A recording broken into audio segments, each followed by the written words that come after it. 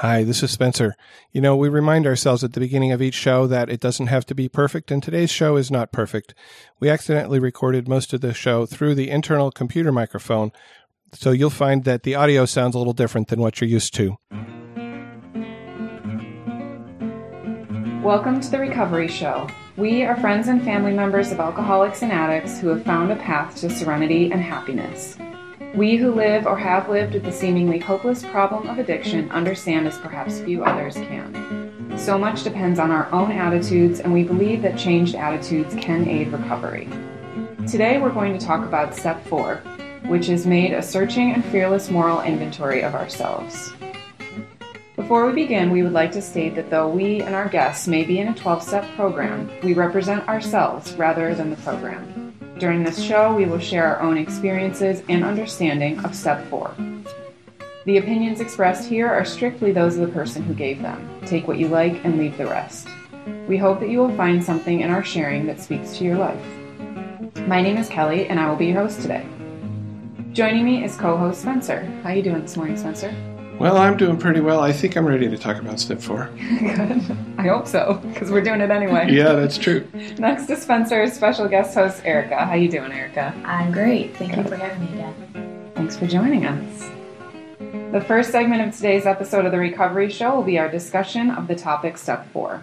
Following a musical break, we'll talk about our lives in recovery, about what's happening in the meetings we attend and in our lives, and then we'll follow that with brief news about the podcast before closing with another musical break. And this morning, Erica is going to start us off with a reading about Step 4. All right. This reading is from Blueprint for Progress, page 9, and it's a couple paragraphs from the introduction, which is titled The Purpose of Step 4. Step 4 is an exercise in perception, a way to distinguish between what works in our lives and what is no longer useful or necessary. Being aware of what we did yesterday can help us understand and accept who we are today, so tomorrow we can become the people we want to be. It is not the purpose of the fourth step to degrade ourselves, but to find out the types of mistakes that we tend to make. Initially, our only task is to be as honest as we can. The experience of countless Al-Anon members who have already worked this step assures us that the process uncovered their good qualities too. We may find that some of the defects of character are actually assets gone astray. It might turn out that some of our faults are only shortcomings, areas where we have fallen short of our intentions rather than personal failures or things that we decided to do wrong. If we are truly honest, we will find out certain things that we did wrong and identify some of the people to whom we owe amends. An inventory is a practical thing, a list of stock on hand. It requires seriousness, time, and effort. To get a total and accurate picture, we take a written inventory to see where the business is living is going well and where it is not. So there was a lot of great stuff in that reading, and I think that all of us have done a fourth step, if I'm thinking correctly, but yes. Before we jump into the reading, I kind of want to go back to the beginning and get your thoughts on the first time you saw or heard about Step 4, because I know that the first time I recall seeing it, I was at a meeting where they had a really large poster of the steps, like taped to the wall in the meeting room, and it was one of those meetings where you kind of went around the circle and each person read a step. And when I heard it, I kind of did like a double take. And then I looked at the list and I remember feeling terrified. I was not excited about the prospect of making a searching and fearless moral inventory of myself at all. So I'm wondering if you guys had a similar experience. Well, last week we were talking about trusting the process, and I remember that when I first saw those 12 steps, and I first saw them in a treatment center, in a meeting room in a treatment center where my loved one was in an outpatient program. And I don't know what I really thought. I just thought they were pretty weird, and they certainly weren't going to apply to me. I really didn't see how those steps would help with the problems in my life. And the fourth step in particular, I think terrified is probably a good word there. I don't think I was necessarily aware enough of my feelings at that point to actually have, used that word then, but it was definitely something I did not want to do. It was something I had no intention of ever doing.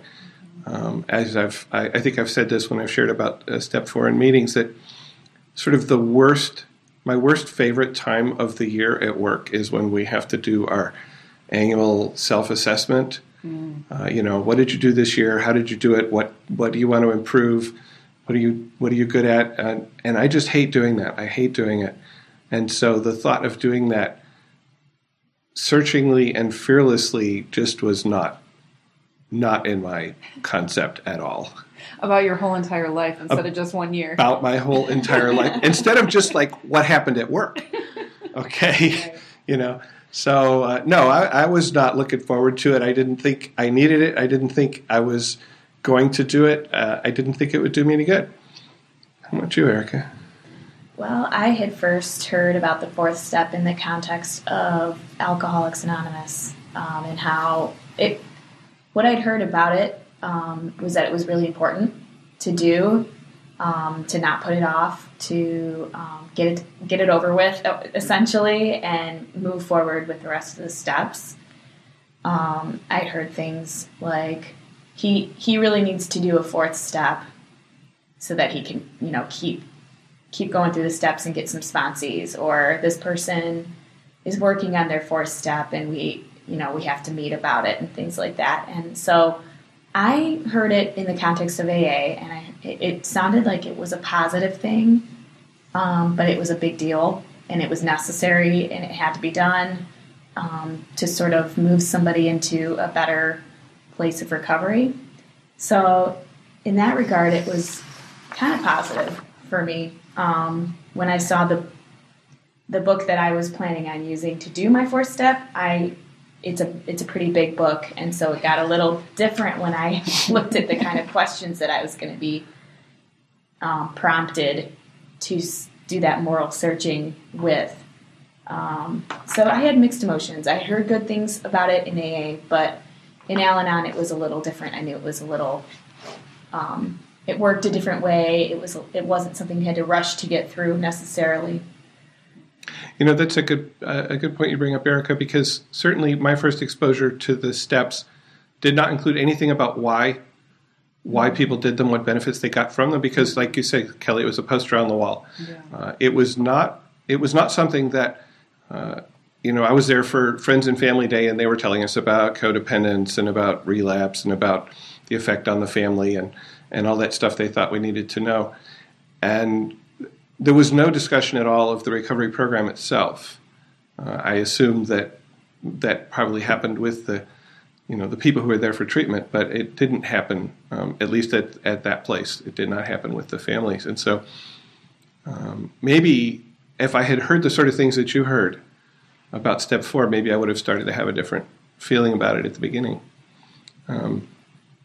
And what you were saying also reminds me of, I was reading in the AA literature, and the emphasis in there on the necessity of an alcoholic doing steps 4 and then 5 to share it with another person to prevent drinking again. That the sort of, if you don't fix these things, you're going to go back out. And I think that applies to us in a different way. If we don't start to see our part in things, if we don't start to see our part in the disagreements, in the fights, in the whatever's happening in our lives, the chaos that was happening in my life, certainly when I was living with active drinking, if I ignore my part, if I say, no, it's all the other person's fault, my life's not going to get better either. I mean, I think particularly, and I know a friend of ours has shared this, that when her loved one came into recovery and she was not in recovery, I think the term she used was something like "screaming bitch from hell," was how she was acting while he was getting better, while he was not drinking and he was improving himself. She was going downhill because she was not looking at her part. She was not looking at herself, and so. When I hear about those kinds of experiences, when I look at those sorts of things, it really makes it clear to me why I need to look at myself, why I need to, find out my part in things, and then I can move on to the later steps of improving. Kelly? I distinctly remember hearing on and off in meetings, too, that people would share something to the effect of, doing my 4th step was the point at which my recovery really took off. Or, that was what I did that allowed me to make the most change. And I remember, sort of vaguely paying attention to those comments. But I'm not sure that I really believed it initially. Of course not. Someone mentioned something in a meeting last night about how, growing up in a household affected by alcoholism or alcoholic behaviors really lends itself to people who tend to sort of stuff their feelings. If the moment isn't right, you can't express what you're feeling. If the people around you are not accepting of you being angry or you being sad, if it's not okay to feel those feelings, you start to kind of stuff everything. So I think I eventually came to the realization that doing a 4th step meant that I was going to have to dredge up all of that stuff that had been sort of stuffed down and compacted and was really hiding deep inside there. And I think for me, it caused a lot of reluctance about starting my 4th step. I didn't really want to delve into it because it didn't seem like there was an easier, softer way, so to speak. There wasn't a way to get around it or to kind of half-ass my 4th step. Erica had kind of touched on the idea that we use a book called The Blueprint for Progress, which is a giant spiral-bound book full of questions that you have to answer. 90 pages. Okay, 90 exactly. pages. So it's not this, menial task that you can do in 5 minutes and be like, okay, I completed my 4th step. So, I feel like it was that fear of addressing things that I didn't want to look at. So I want to share something that a friend of ours wrote. We asked a friend of ours, Diana Kay, to recommend some music for this show, and she gave us a big long list, not all of which we're going to be able to play, but they will be on the website. And one of the songs that she recommended is called "The Crow" by Dessa, and she writes about this. There's a line in it that says, "Nobody fears the height, you all just fear the fall. Go to the edge sometimes and prove your body wrong." And she says, this is one of the most powerful lines for me. Working through my 4th step had a lot of fear involved. I was fearful of admitting my wrongs, sharing them in a lot of ways, fearful of the promise of moving beyond these faults at some point, since I had gotten along this far with them, albeit amidst a notable amount of chaos and pain. The message I hear in this song is that great things can come when we work past our fears. The program softens the blow, reminding me that I can take my time with the steps, and that change does not have to be this huge impending force or surmounting hurdle or big scary fall. It can happen through my higher power's loving plan, a plan better than what I had planned for myself, and a plan that will not place more on my shoulders than I'm able to carry. And, for me, that's a really nice summation of some of the fears that I had going into step 4, the fears of what I was going to uncover. And I love that thing about it's not the height that we fear, it's the fall. I was kind of okay with where I was. I mean, life was hard and things were chaotic, but at least it was comfortable. Maybe I was standing there at the edge looking down, but it was a comfortable edge. I was familiar with it, and I didn't know what would happen when I stepped off that edge. Right. I think that I didn't fear so much the looking at taking the moral inventory. I think I feared the honesty. I thought I had a really good idea about what my strengths and weaknesses were, and it was really interesting to the first section of the Blueprint for Progress is about honesty. And as they just jump you right in there. Yeah, they push you right into probably the most important aspect, I think, of the whole 4th step is the honesty. And I always thought of myself as a very honest person, but it wasn't honesty towards myself. It was sort of that being ridiculously honest to people about things that maybe didn't need to even be said, or It's easy to be honest about little stuff. It's hard to be honest about the stuff that's really important. Right. Yeah. Yeah, and stuff that would put me in a vulnerable position rather than pointing out somebody else what I honestly thought about somebody else. That was really easy. Yeah, taking somebody else's inventory. Here's what you need to do. Yes.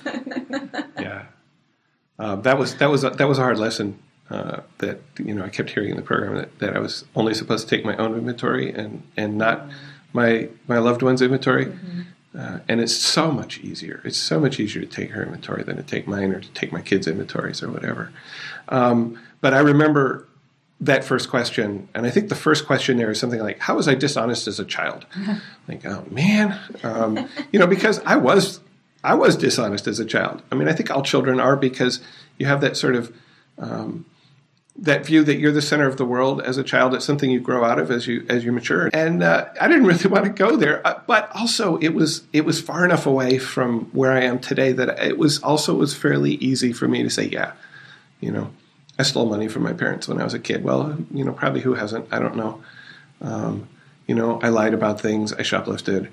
And it's still not easy for me to say that, but at the same time it was, 40 years ago. And so 50 years ago, yeah, it's a long ways away, and it's easier to share than about maybe something that I did yesterday or last week. But I also realized as that was the introductory section that it was really setting me up. It was saying to me, honesty is important here, and I need to continue to be honest throughout the rest of this process. And I think that really is, as you said, I think it really is why it's first. I think you're right. I mean, I also think honesty is a huge part of steps 1 through 3. So to me, that the fact that this section is first in the Blueprint for Progress means it's kind of placed there as a reminder that this is the foundation of all the other sections that are going to come after that. All other 90 pages that are going to come after that are really based on honesty. And I was also thinking, as you guys were talking, that maybe the reason the Blueprint for Progress is so large is because we spent so much time taking other people's inventory prior to the program that this is the payback we get for having to take our own inventory. Something that you touched on earlier, Spencer, and also was mentioned in what you read from Diana, kind of reminded me that I think it's really easy for people to mentally group step 4 and step 5 together and create sort of this overwhelming feeling of, I have to take the inventory, and then I have to be honest, and then I have to tell somebody else about it, and then I have to tell God about it, and it sort of starts this snowball effect. So in terms of looking at it as just step 4 and just the inventory, was it easy for you guys to separate those two steps? Well, no. No, it's not. And I'm really lucky. When I was doing the steps again recently, I had a good sponsor who, and in fact, when I was talking about this dishonesty as a child thing, I was writing this down, and I said to him, I feel like I'm going to have to make an amend to my parents for taking money from their sock drawer when I was 10 years old. And I don't think I can do that, which is an interesting observation in itself. And he said, you don't have to worry about that right now. You don't have to decide if you need to make an amend. You don't have to decide if you need to make an amend, what kind of amend you need to make. All you need to do right now is to write it down. It's just an inventory. You're not trying to fix it. And I guess, so I think about, if I have the book talks about taking an inventory in a store, right? So you get a toy store, and you need to know what's on the shelf. You need to know what you need to order more of. You need to know what's not selling. You need to know what's broken or just too old or whatever. And when I watch people doing an inventory in a store, sometimes you go in there in the evening and they're going around with their little computer things and they're like counting. They're not taking stuff off the shelf. They're not immediately going and getting something from the back room and putting it on the shelf. They're just counting what's there. And, that was a really good reminder that he gave me. And it's one that I had to, replay to myself over and over as I went through the process, because I would think of something that I didn't like about myself, something that I did that I didn't like, or that I might have to make an amend for, and I would, this is just the way my brain works, and probably true for most of us. I would immediately try to go to the solution. How am I going to fix this? What am I going to do about this? And then I remember him saying, it's just an inventory. Okay, relax, just write it down and move on to the next question. And it really made it easier. I think it's good that you brought up the sponsorship aspect to doing the 4th step. I think for me, I both heard from experience of other people in Al-Anon and knew, just kind of from my gut that I didn't want to do the 4th step without a sponsor. And it was important for me to talk to my sponsor about, preparing to do it and kind of touch base during the process. And my sponsor gave me guidance on how to do the steps where I wouldn't get confused between step 4 and step 5. And I really like what you talked about with the inventory and how you have a tendency, Spencer, to jump from finding out, being aware of something and then taking action right away. And one of the daily readers I read the other day was about, the person talked about the 3 A's, awareness, acceptance, action, and how he or she always skipped from awareness to action without stopping for the acceptance part. And I think that the steps following the 4th step are definitely steps that have helped me with the acceptance of myself and the acceptance of my character defects and my strengths. So recognizing that the 4th step is the first part of those 3 A's, the awareness, and that I only had to do the awareness part at that time was really helpful for me too. It's so funny that you bring that up because I just wrote down awareness, acceptance, action on the notes here. I remembered as I was going through my 4th step, I came upon a circumstance where I had a friendship that sort of just, in my mind, the way that I remembered it is that it just dissolved. It just kind of went away. But then the more digging I did, I realized it didn't just go away. It fell apart because of some actions that we both took. But I definitely had a part in it. And I remember as soon as I had that realization, I went immediately to figuring out how I was going to contact her. And then I contacted her. And then I made an amends. And it went horribly, actually. It went very bad. I had a lot of expectations about what I thought the results were going to be. And were you in the program at this point? Yes. Yeah. I was working on my blueprint. Yeah. So, okay. So you were working on step 4. You had not gone through the later steps yet. Correct. And you jumped straight to step 9. Yes. And it was not a good situation. So that's immediately what I thought of when I thought of awareness, acceptance, action, because I didn't take those middle steps to sit with it and to talk to my sponsor and maybe review with her. Am I ready to do this? Is it time? So, yeah. Yeah, so I want to skip back a little bit because it took me a moment to find this, but you're talking about honesty. And, I've been to a bunch of open AA meetings, and often they read How It Works from the AA Big Book. And it starts out talking about honesty, really. It says, rarely have we seen a person fail who has thoroughly followed our path.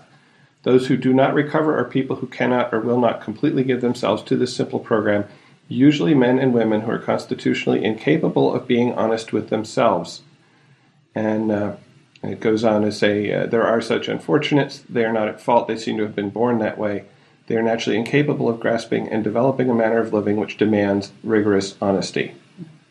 And I certainly have found that the Al-Anon program demands rigorous honesty of me if I'm really to get all the benefits of the program. And you were asking about, or you were saying about people sharing in meetings about how their recovery really didn't start until they went into step 4. And I know I said that last night, so. I guess I should explain that for our listeners.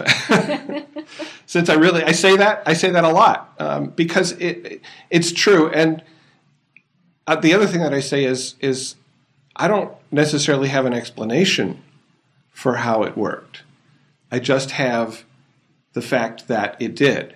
But if I dig into it a little bit, definitely part of it is it becoming self-aware and becoming honest with myself. Because when I'm really rigorously honest with myself, which, I achieve occasionally, progress, not perfection. And then when I'm in a disagreement with someone in my life, a loved one or a coworker or whatever, if I can be honest about my part in it, and I always have a part in it, I often have a part in escalating it. And one of the things that working step 4 did for me was to make me aware of the ways in which I will escalate a disagreement, where I will, as one of our readings says, pick up the rope and pull on it and engage in the tug of war, which only tends to make things worse, not better. And by seeing how I do that, by seeing when I do that, by seeing that my, quote, need to be right can poison a conversation, I'm then able to apply some of the other tools of the program. And in that case, the tool that helped me a whole lot was the slogan, "How important is it?"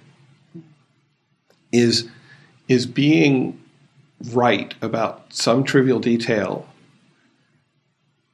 important enough to derail a conversation, to enrage my loved one into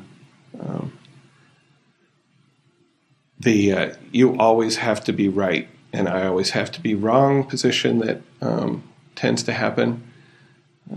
Whether that's true or not, that's how she sees the situation, and that's it's all about perceptions. And this is one of the things that's really hard for me as a sort of a very mathematically minded person, that interpersonal relationships are not about facts. They're not about what's right and what's wrong. They're about perceptions, and they're about feelings. And I wish Swetha was here, because then she could say, "Oh, feelings." But I think the other reason that I don't do that is because I've got 20 or so years on her at this point, maybe 30. I think 30. And so I've got a lot more experiences. As I was saying to you last night, Kelly, all of my understanding of how to relate to people has come from painful personal experience. Mm-hmm. And being able to, and this is what it feels like sometimes, being able to bite my tongue and not correct some trivial error of fact, because that's much less important than being in relationship. That was a hard lesson for me. And it's one that I really did not get until I was in my 50s. And it's that sort of thing. I wish I had come to Al-Anon a lot sooner in my life, because maybe my life would have been easier. Who knows? Hey, woulda, coulda, shoulda. Never mind. Done. I like that you brought up, that sometimes I like what you said about your experience, all your painful experiences being things that have changed your perception and have gotten you to where you are today. And I think that something I was thinking about this morning about the 4th step in actually doing the moral inventory is that it wasn't all hunky-dory happy land, like exploring, an uncharted forest and seeing all these beautiful new things. It was actually sometimes pretty dark, and it was sometimes pretty painful to dig up some things about myself that I really am not proud of, and I really don't like about myself. But I think that it's pain that definitely has a better outcome in the end. The pain that I felt uncovering some things about myself was worth the new perception that I got in the end. Being able to know about these things and know the nature of them. And that's getting into a little bit of step 5, but really kind of having a better picture of who I was, and what got me engaging in situations, and what some of my patterns of mistakes that I was making over and over. And I never had, that viewpoint before, and it was wonderful coming out on the other side. But it was definitely a journey, and some was good and some was bad, and some of it hurt, some of it was eye-opening, and I think that it's important to remember that painful experiences are an opportunity to grow. Even if it is something that we're choosing to do that might be painful, it's an opportunity to grow. Yeah, another effing growth opportunity. I like that.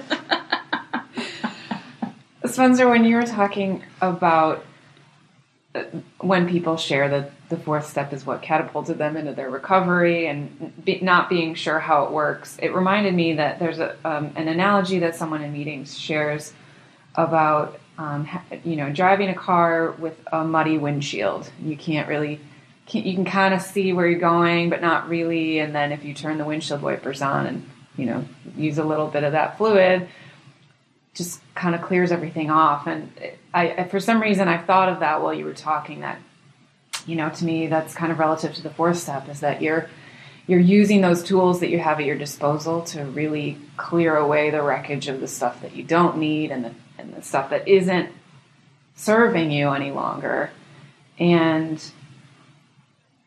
relative to that, I think it's important to point out to our listeners, especially the ones that haven't done a fourth step yet, is that I feel like we're talking a lot about how tough it is and looking at these defects that we have, but a big portion of the fourth step is also about examining our assets.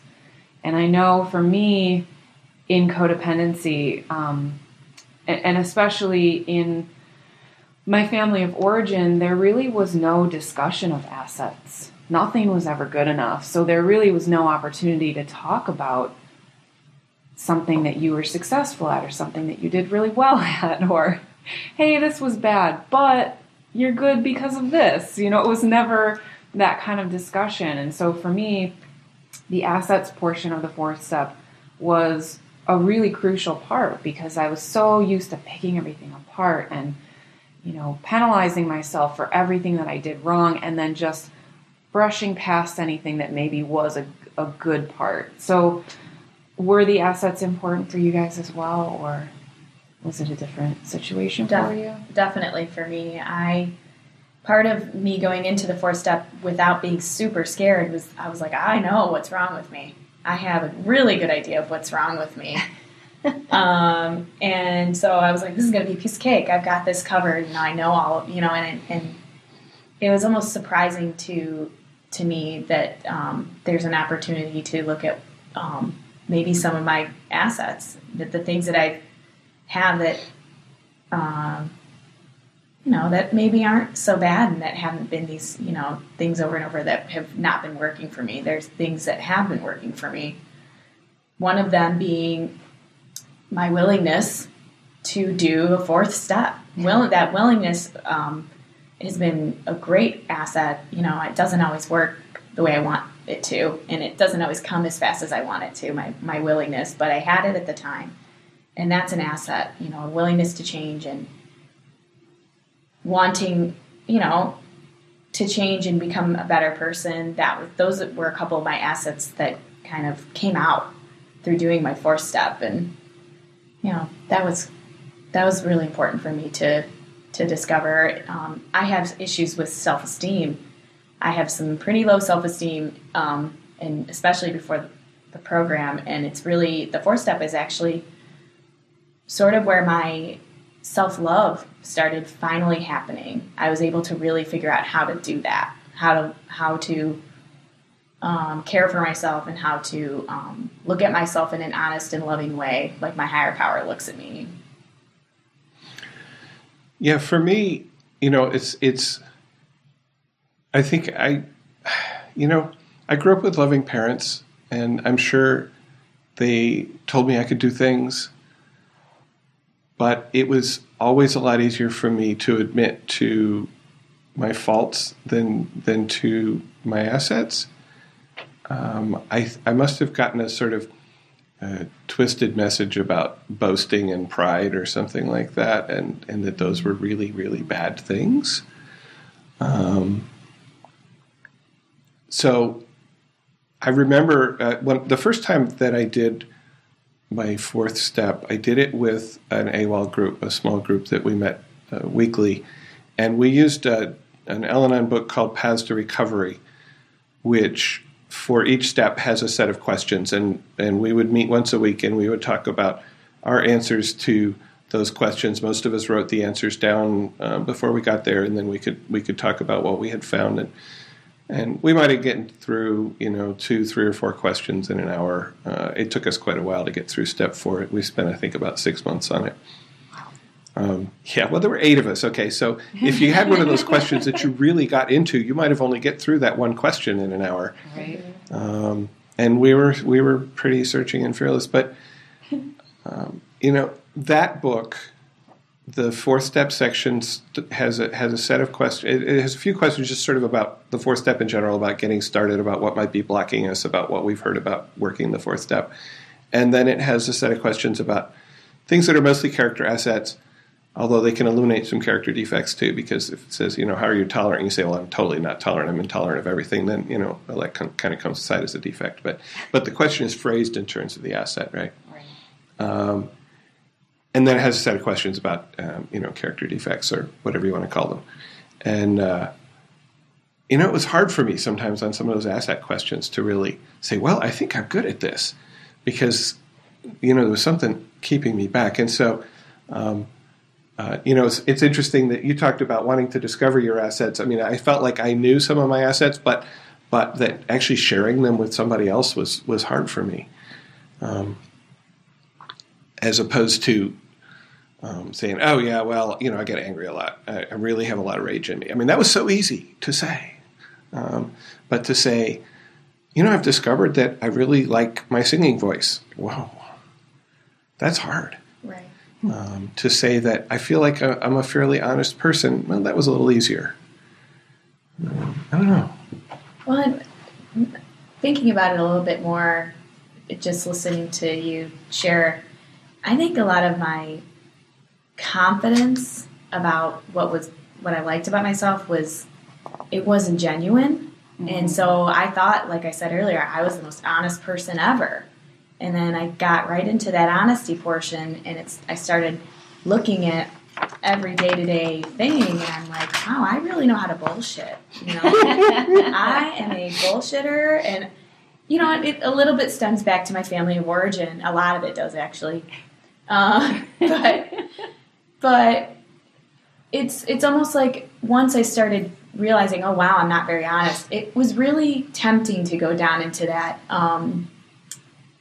self-pity, that area of self-pity, like, man, I always thought I was really honest, and finding out that I'm not. Gosh, I tell a lot of white lies, I tell a lot of silly fibs, and then I worked through the rest of the moral inventory, and I realized there are some things that I am honest about, and there are some areas that I really feel that I've done okay. Maybe not 100%, but I've done okay with these. And so if I had some idea about what my strengths were, a lot of it was just a surface sort of superficial assessment I've made of myself. And doing the 4-step was sort of like a deeper assessment, really looking at it for what it was and what I was doing every day, and not just what I'd been told all my life was good about me, or what I had decided in order to sort of cope with life. I had to sort of trick myself into thinking that I was good at some, like, really, really honest, to not have to deal with, my dishonesties, and not have to go through the pain of having to tell somebody that I screwed up, There's a concept that is talked about in both AA and Al-Anon, the idea that we have this combination of inflated ego and lack of self-esteem. And I think that is really prevalent to the idea of the 4th step.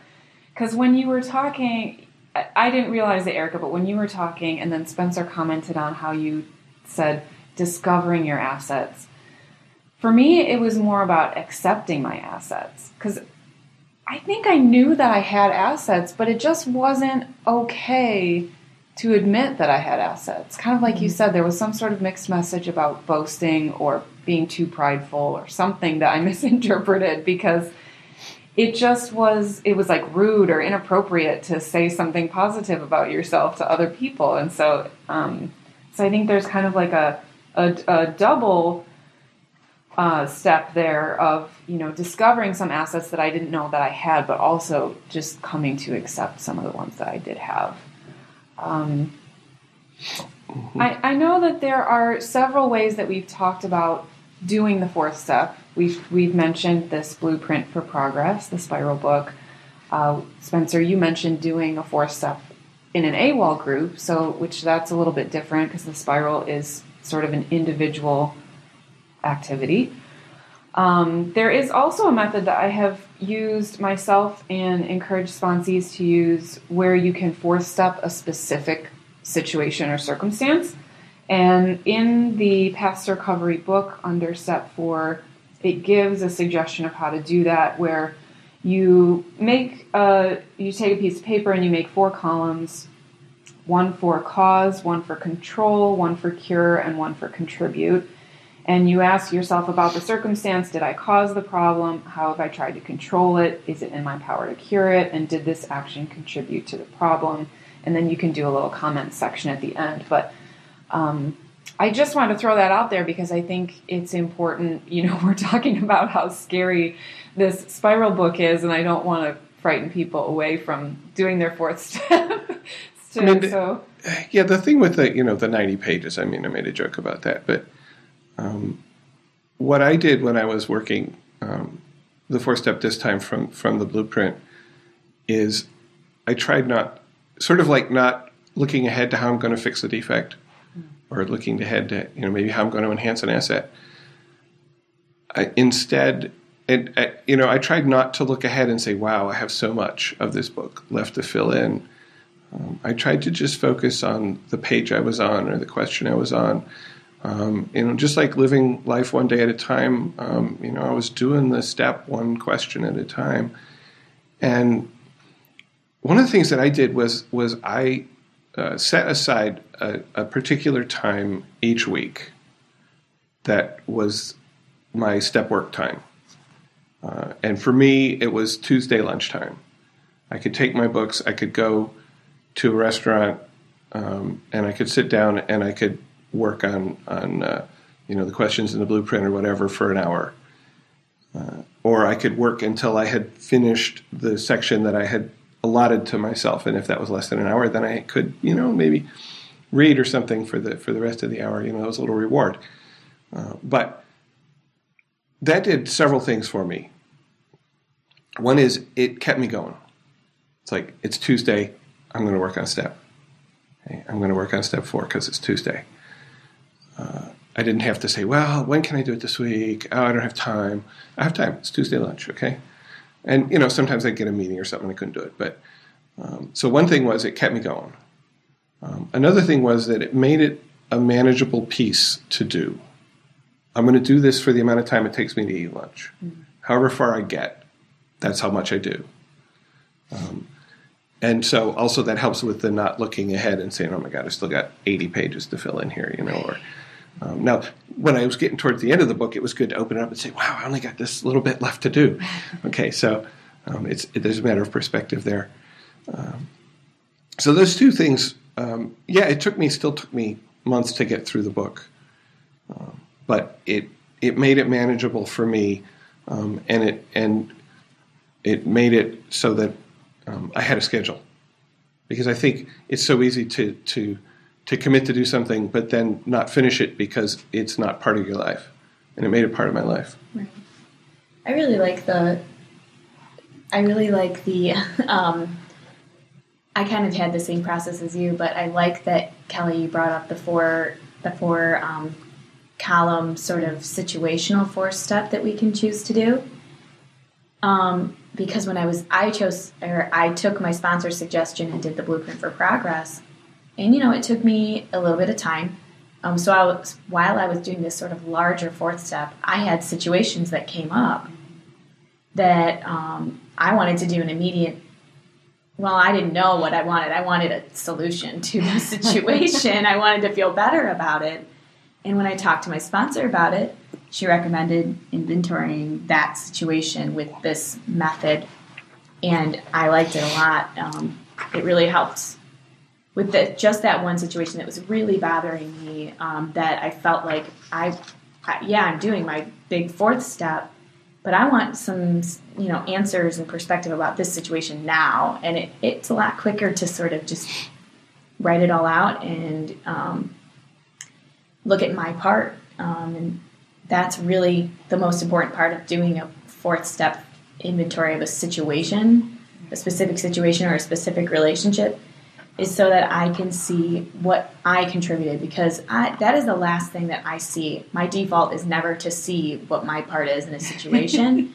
My default is to judge the other person's actions, to make a decision about whether they were right or wrong, to commiserate about it with people, as many people that will listen. and I need to really, I'm doing a fourth step as an effort for me to try to get into a different frame of thinking where I can see my part in a situation faster, and it takes practice. And I think that those little inventories of a situation or one relationship really help me with that.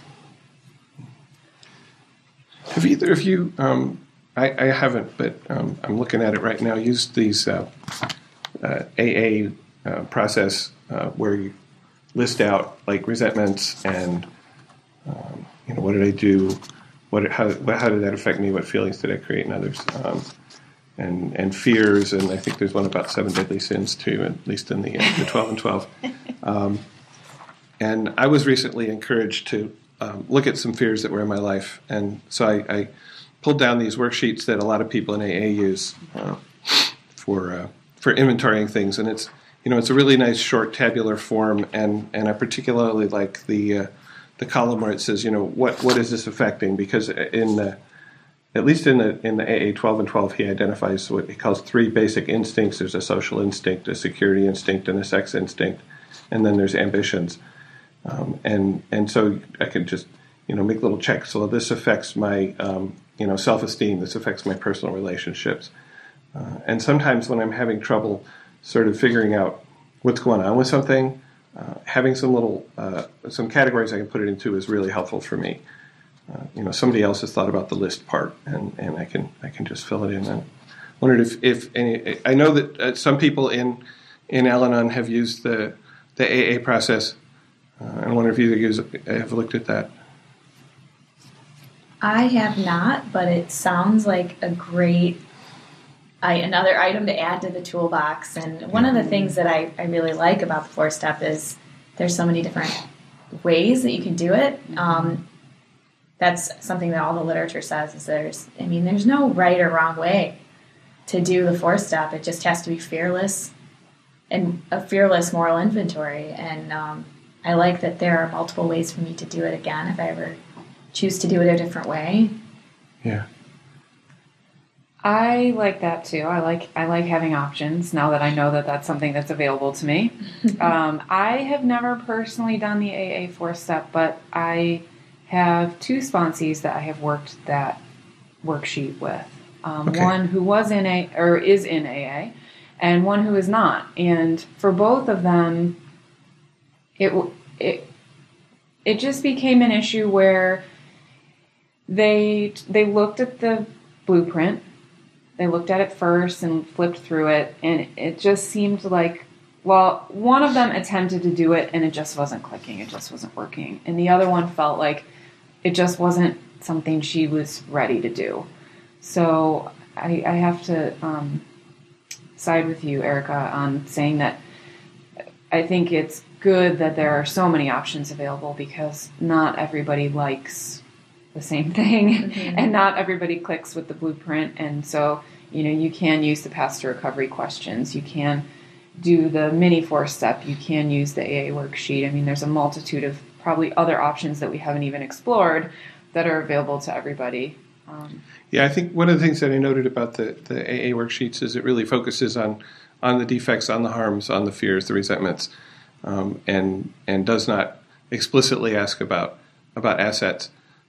And I did find a mention in the 12 and 12 about your sponsor may remind you that you have assets as well as defects, and I'm glad they recognize that a little bit. But they're really focusing more on the defects, on the wrongs, in preparation for steps 5 and 9, I guess.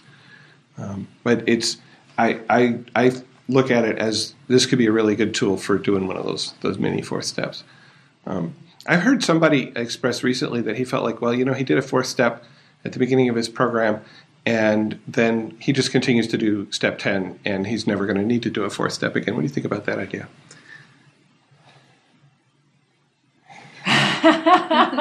No. That seems like a dangerous question, Spencer.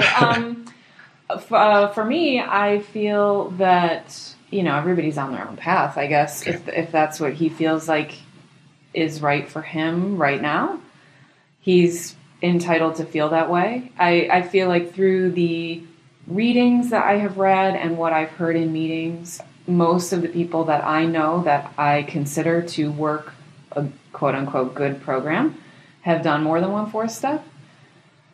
And I do try to consciously do continual 10th steps and make amends for my part in anything on a daily basis that I do. But I know that after I completed my Blueprint for Progress, there would be times when I would just be driving down the road, just a random day, and something would pop into my head, something that I recalled that I would have the thought, shoot, that didn't make it onto my 4th step. I didn't remember that. So, to me, I think there's probably, an endless amount of things that could be stored away in my brain that didn't come about during my first 4th step that would probably make it onto a future one. Now, don't take that as a commitment that I'm ready to do another 4th step, but... I mean, for me, I think I guess my question is what's the harm in doing another one? If I like to know that, I'd like to think that I want to keep moving forward in this progress. The progress, not perfection.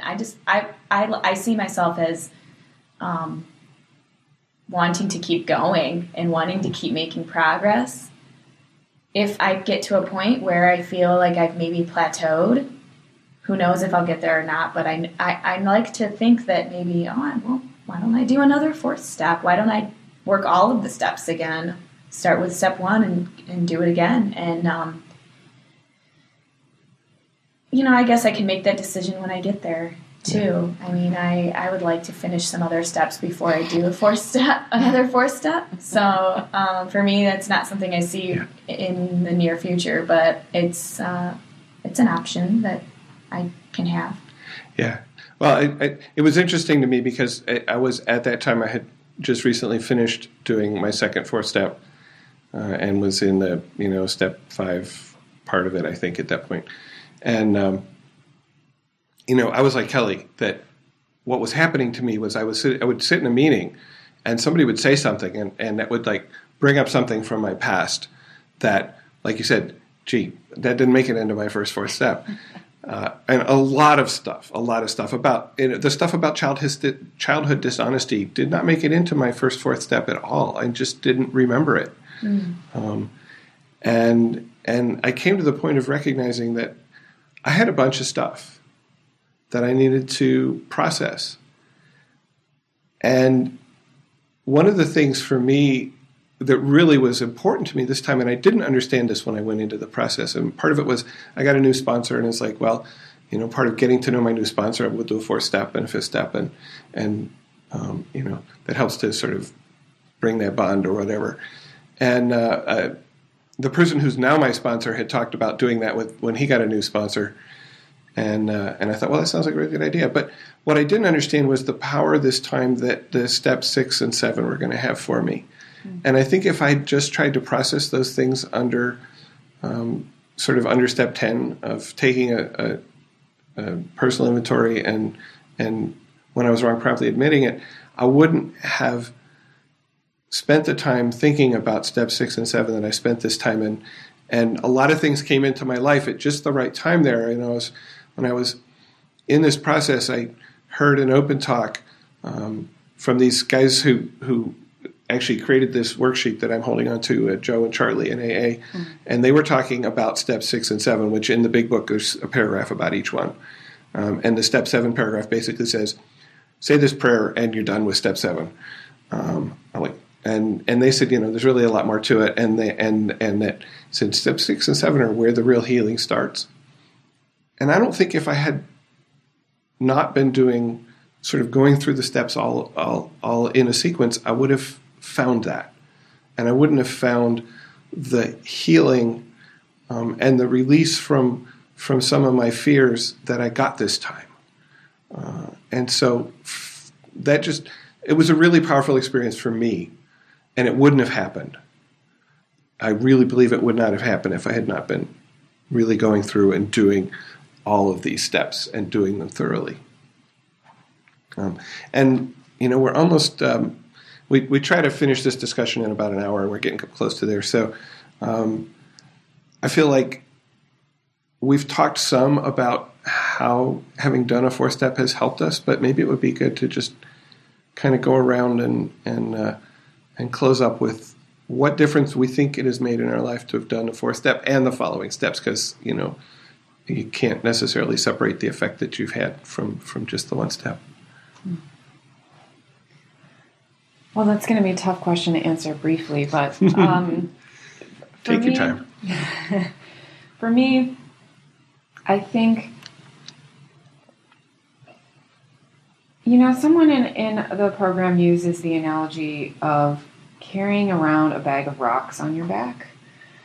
And to me, that's what it was like before I did my 4th step and the following steps, is that I was lugging around all this unnecessary weight that wasn't serving me. And so working through this process really has just lightened everything up. I'm definitely not as angry as I used to be. I'm a lot more patient, I'm a lot more understanding,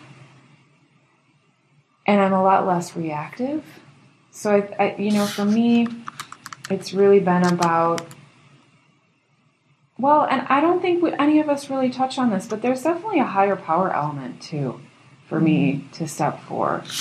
And it kind of ties into that honesty piece, but it definitely brought me closer to my higher power, because I had to, as I'm writing all my notes down in this spiral, I really had to trust that my higher power wasn't going to judge me for putting these things that were stored away in my brain out on paper. As someone mentioned at a meeting last night, when you put things down on paper, it makes them a lot more real, and it really creates an accountability for those actions and those behaviors. And so I'm not sure that I can really express in words, like you said earlier, to come full circle, Spencer. I'm not sure that I can accurately express in words the benefits that I've gained from the 4th step. I just know I feel lighter, and I feel like a better human being. So, Erica?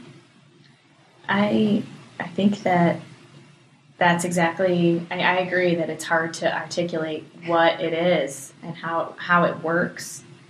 I think that the 4th step by itself is part of a larger sort of process of doing the steps. I like all of the readings of the 4 steps say, you have to have the base of the 1st, 2nd, and 3rd steps, the powerlessness, the willingness to put my will and my life into the care of a higher power, like you touched on, Kelly, while doing this step. It's sort of like, okay, I recognize that I can't do anything about these really frustrating situations that keep happening in my life, or, I can't do anything about this relationship that I want to be a certain way and is not. And I know that there's another power that can, and I'm willing to turn, my will and my life over. Okay, now what? And so I feel like it's just a logical sort of next step to say, okay, I need to get a better look at myself for who I am. And I remember too, when I was doing the 4th step, I had a friend in the program who was also working on the 4th step, and we were both working on the blueprint. So it was sort of we'd been in this process of the 4th step, and we were both talking a lot about self-love and how to get it. And we just couldn't come up with an answer on how to love yourself, how to gain self-confidence, and how to look in the mirror and be happy, basically. And we were stumped. We were absolutely stumped. And we were trying really hard together to discuss it and think of little things that you could do, and none of that stuff really worked. None of the writing. I mean, I write little inspirational messages to myself on my mirror in the morning, and yeah, it didn't really work at the core. It was a nice little external thing to have that kind of gave me a little pep in the morning, but I think that the answer for me was step 4, 5, and then the subsequent steps 5 and 6. I mean, the first part of that development of love for myself, who I was, faults and all, assets and defects all together, started with first looking at who I was, what some of my patterns were, the patterns that I'd been doing my whole life, and the mistakes that I would keep making over and over again. Becoming aware of what those were helped me sort of realize, this is what I'm doing. I don't have to do these things this way. I can do them differently. So then I started making better decisions. I don't know how that happened, but after starting to work the 4th step and really, looking at who I was and maybe starting to accept myself for who I was, I started making different decisions, and that is where the confidence came. When I made a decision that I thought was good for me, I really felt good about myself. And one situation in particular that happened after I started working, after I finished the 4th step, is that, my alcoholic loved one asked for a big sum of money, and to borrow and pay me back, of course, and I wanted to give the money very badly. My first instinct was to go, yes, of course. You said you'll pay me back. Why wouldn't I? And then I realized I don't really have that much money to give right now. I need this money for my own bills and my own, to take care of myself. And so I decided not to give it, and I was very happy with my decision. I was not happy with the results afterwards. It wasn't. This was a new thing for me to say no, and they weren't thrilled with your response. No, they were not. They were not thrilled to hear no, and it was a long, drawn-out sort of interaction that was sort of exhausting. But throughout that whole aftermath of me saying no, I was still very proud of myself for saying no, and I knew I had done the right thing for me, and I had heard from other people, wow, I'm proud of you that you made a decision that was good for yourself. It sounds like you are making changes, and that is where the self-esteem piece started coming for me, is watching myself start to do things differently. I still watch myself do the same things over and over again too, but it's a process, and really what I got out of the 4th step and the rest of the steps was the self-love. Wow, and thank you. That's, I was thinking about a lot of things while you were talking. Of course, I can't remember any of them, but that's how it goes. Yeah. I wanted to read here something that our friend Diana said that I think sums up nicely what some of what's been said around the table just now. She says, the 4th step was a very powerful step for me in getting honest with myself, which in turn led to a lot more honesty in other areas of my life. Living an honest life is easier. There's a lot less to keep track of and a lot less to worry about.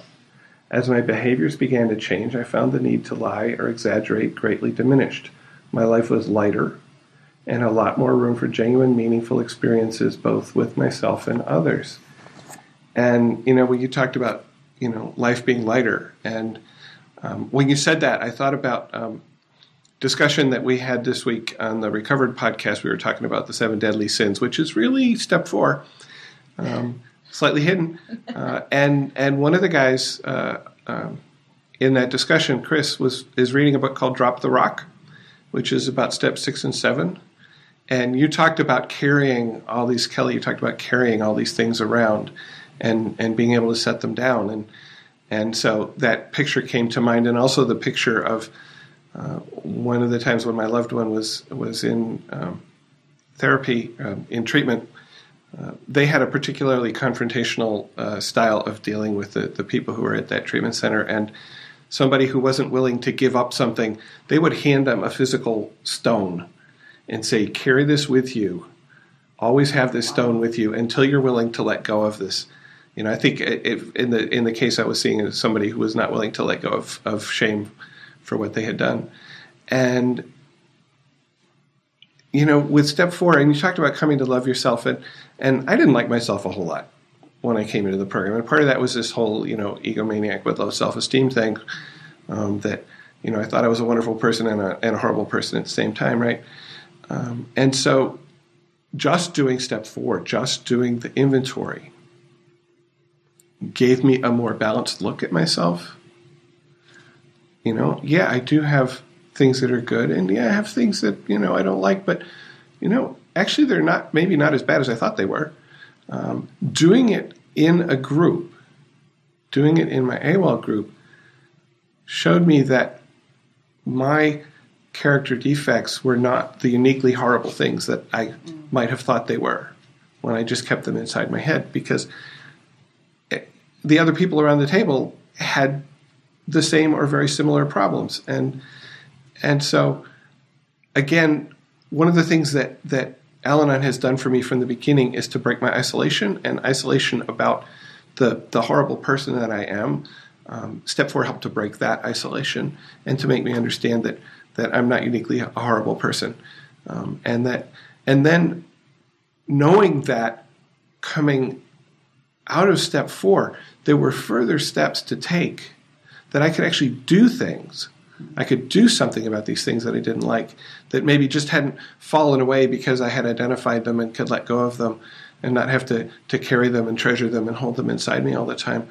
But also that even those things that were still affecting my life that I still didn't like, there was a continuing process where I could let go of those things, and I could have them removed from me by my higher power, because obviously my efforts, I was a horrible procrastinator. I still am to some extent.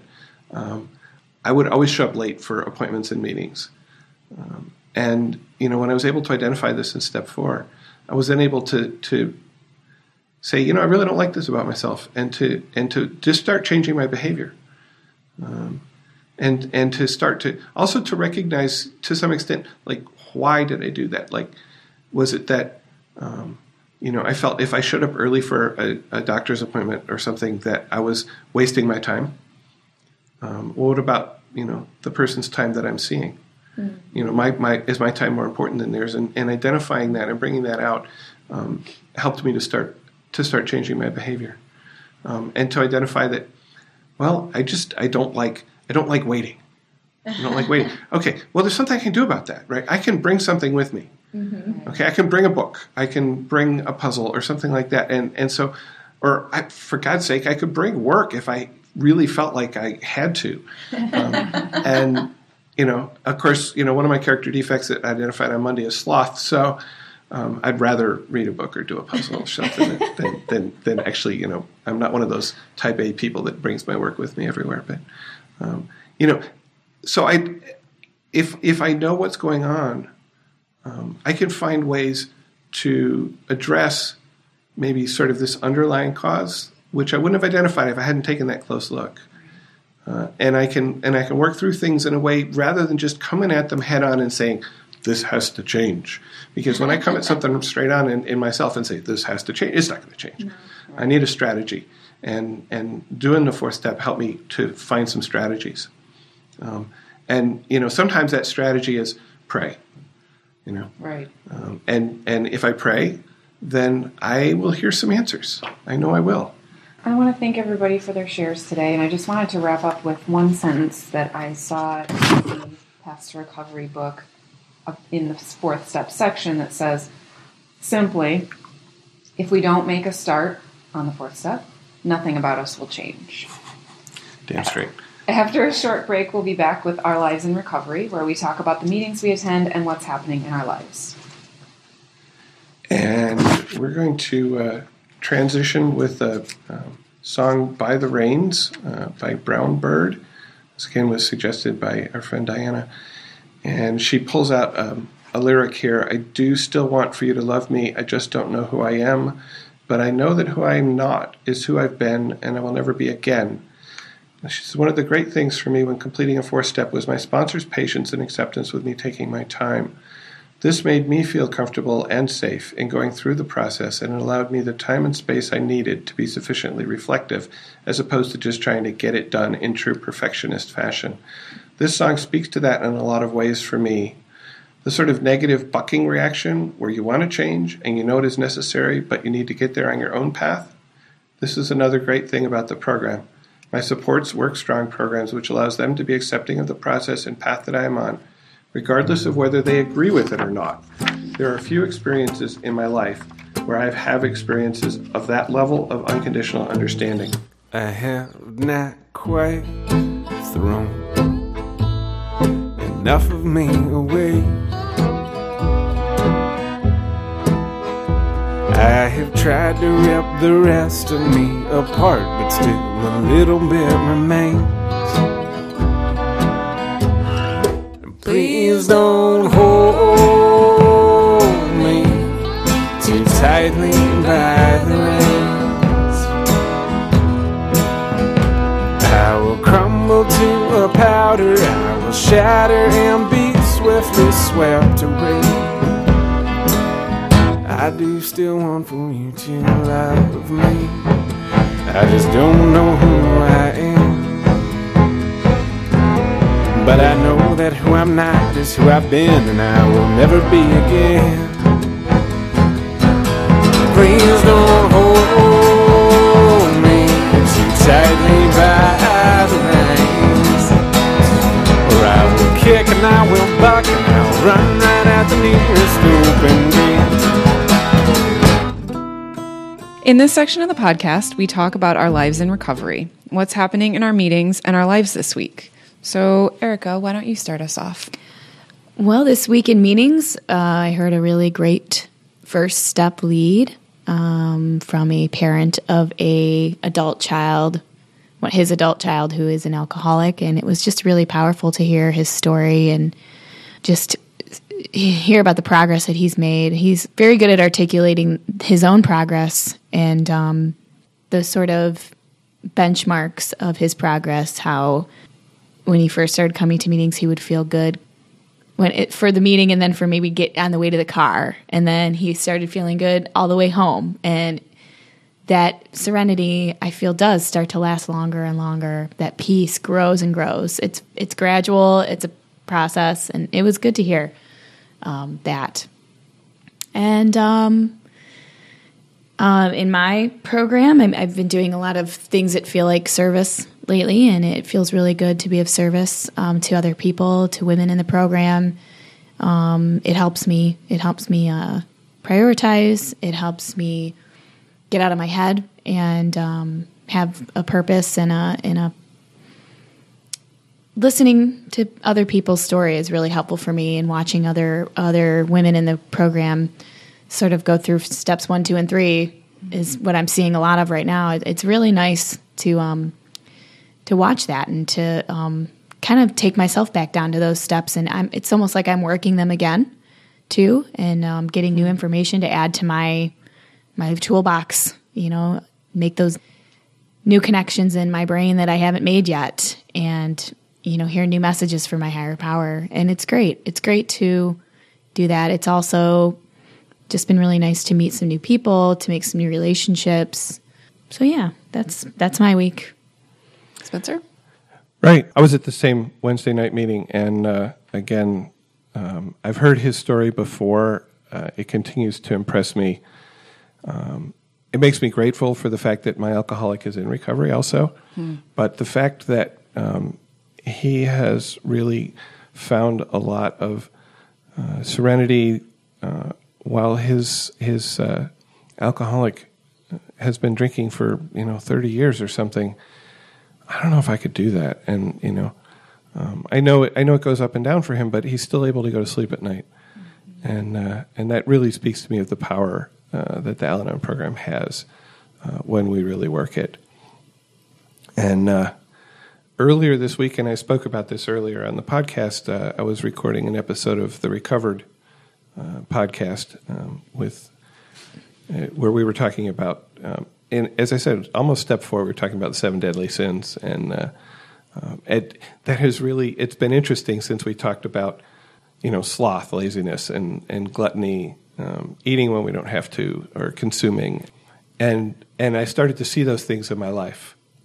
When I was feeling like, I really don't want to do this thing at work, then I could say, there's your sloth right there, And maybe I picked up a donut even though I was not really hungry, there's some gluttony going on. Mm-hmm. And it was kind of amusing, because none of those are really strong in my life right now. They're not really having an effect. But, I mean, for the past, I don't know how many years, I've been trying to drop maybe 20 pounds. And I'll get down 10 pounds and then I'll kind of get stuck. And part of that is because maybe I'm not willing to give up on those little food pleasures in my life. I want that donut. Mm-hmm. And if I didn't eat that donut, I didn't have that, that extra serving at dinner, maybe it would be a little easier to attain that other goal. But it was a fun discussion. It's over at recoveredcast.com if you want to listen to it.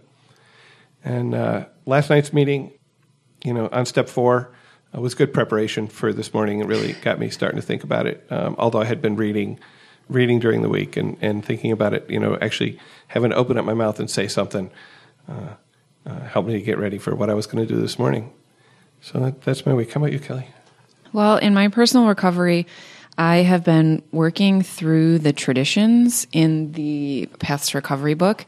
I have a particular sponsee who is really extremely diligent about step work, and which is good because it's challenging me to do something that I may not otherwise have done. So, and as I have always been told in the program, I am capable of sponsoring people as long as I stay one step ahead of my sponsee, because I can't sponsor someone on something I haven't worked through or experienced. So that has been forcing me to work through the traditions, but it's been really good. We also talk about them in that Friday night meeting that Spencer mentioned. So I'm familiar with them, just not on this personal of a level. So that's been good. Also on Wednesday night, I missed my normal meeting. I was actually invited to a special meeting at a friend's house.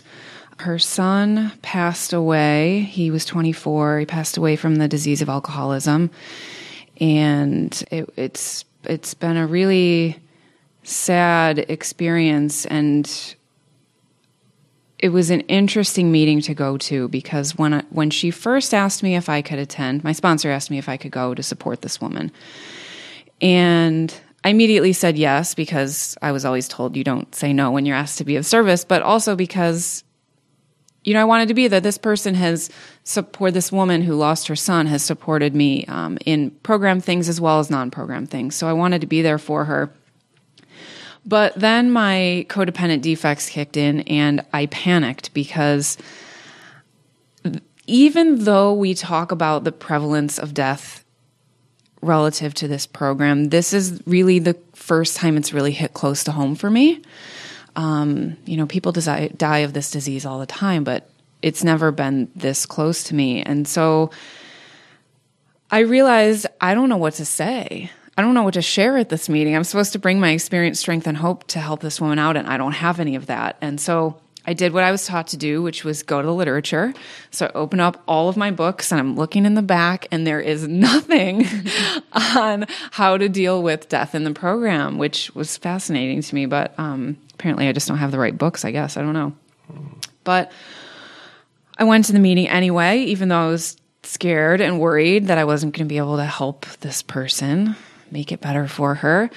And what I realized from listening to the other shares in the group was that having a program is a really powerful thing. When you deal with someone dying of this disease in the outside world, you tend to receive a lot of judgment about, he was sick because of something you did, or he wouldn't have died if you had done this. There's a lot of criticism and judgment. And in the program, it's nothing but compassion. Everyone just shared their experience, strength, and hope. They shared stories about her son from times that they had met him. And so, something else that I realized was that it didn't really matter what I said, just that I was present, that I could participate for her in a way that her son was no longer able to by just being there, So it was a really powerful experience. It's a terrible time and it's very sad, but the meeting was great and it was eye-opening and it definitely helped me with my recovery too. So awesome. All right, so our topic next week will be gratitude. We welcome your thoughts. You can join the conversation. So please leave us a voicemail or send us an email with your experience or questions about gratitude. Spencer, how can people send us feedback? Well, you can call and leave a voicemail at 734-707-8795. Yeah, just put the podcast on pause and join the conversation at 734-707-8795. If you prefer not to use your voice, you can send email to feedback@therecoveryshow.com.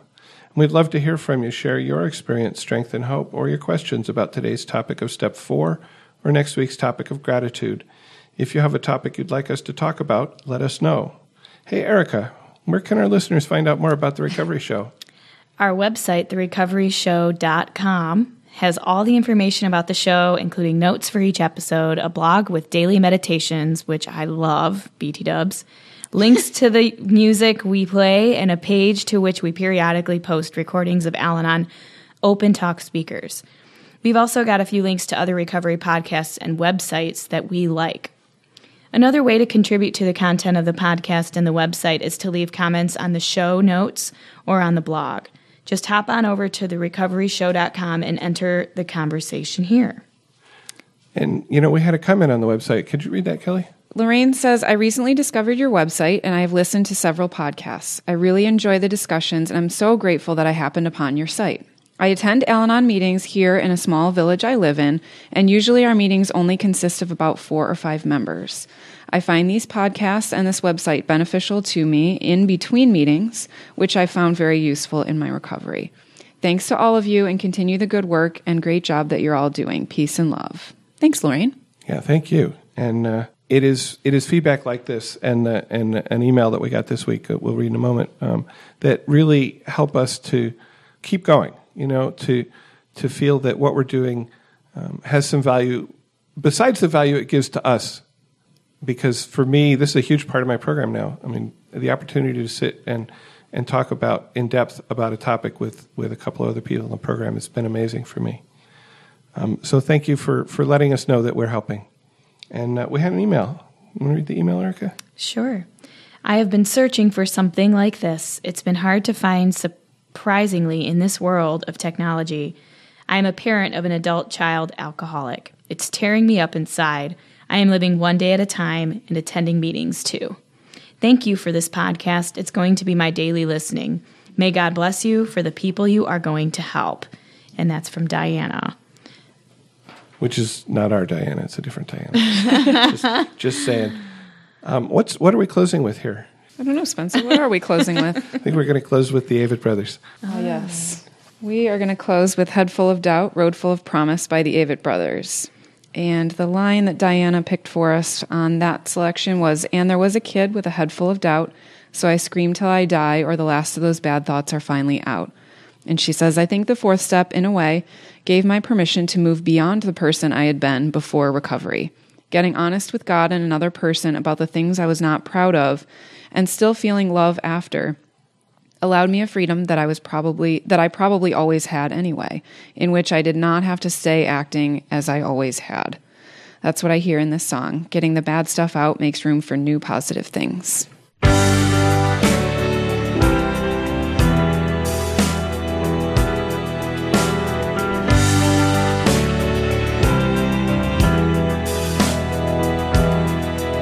There's a darkness upon me that's flooded in light. In the fine print they tell me what's wrong and what's right. And it comes in black and it comes in white, and I'm frightened by those who don't see it. Where nothing is owed, deserved, or expected, and your life doesn't change by the man that's elected. If you're loved by someone, you're never rejected. Decide what to be and go be it. There was a dream, and one day I could see it. Like a bird in a cage, I broke in and demanded that somebody free it. And there was a kid with a head full of doubt. So I'll scream till I die, or the last of those bad thoughts will finally out.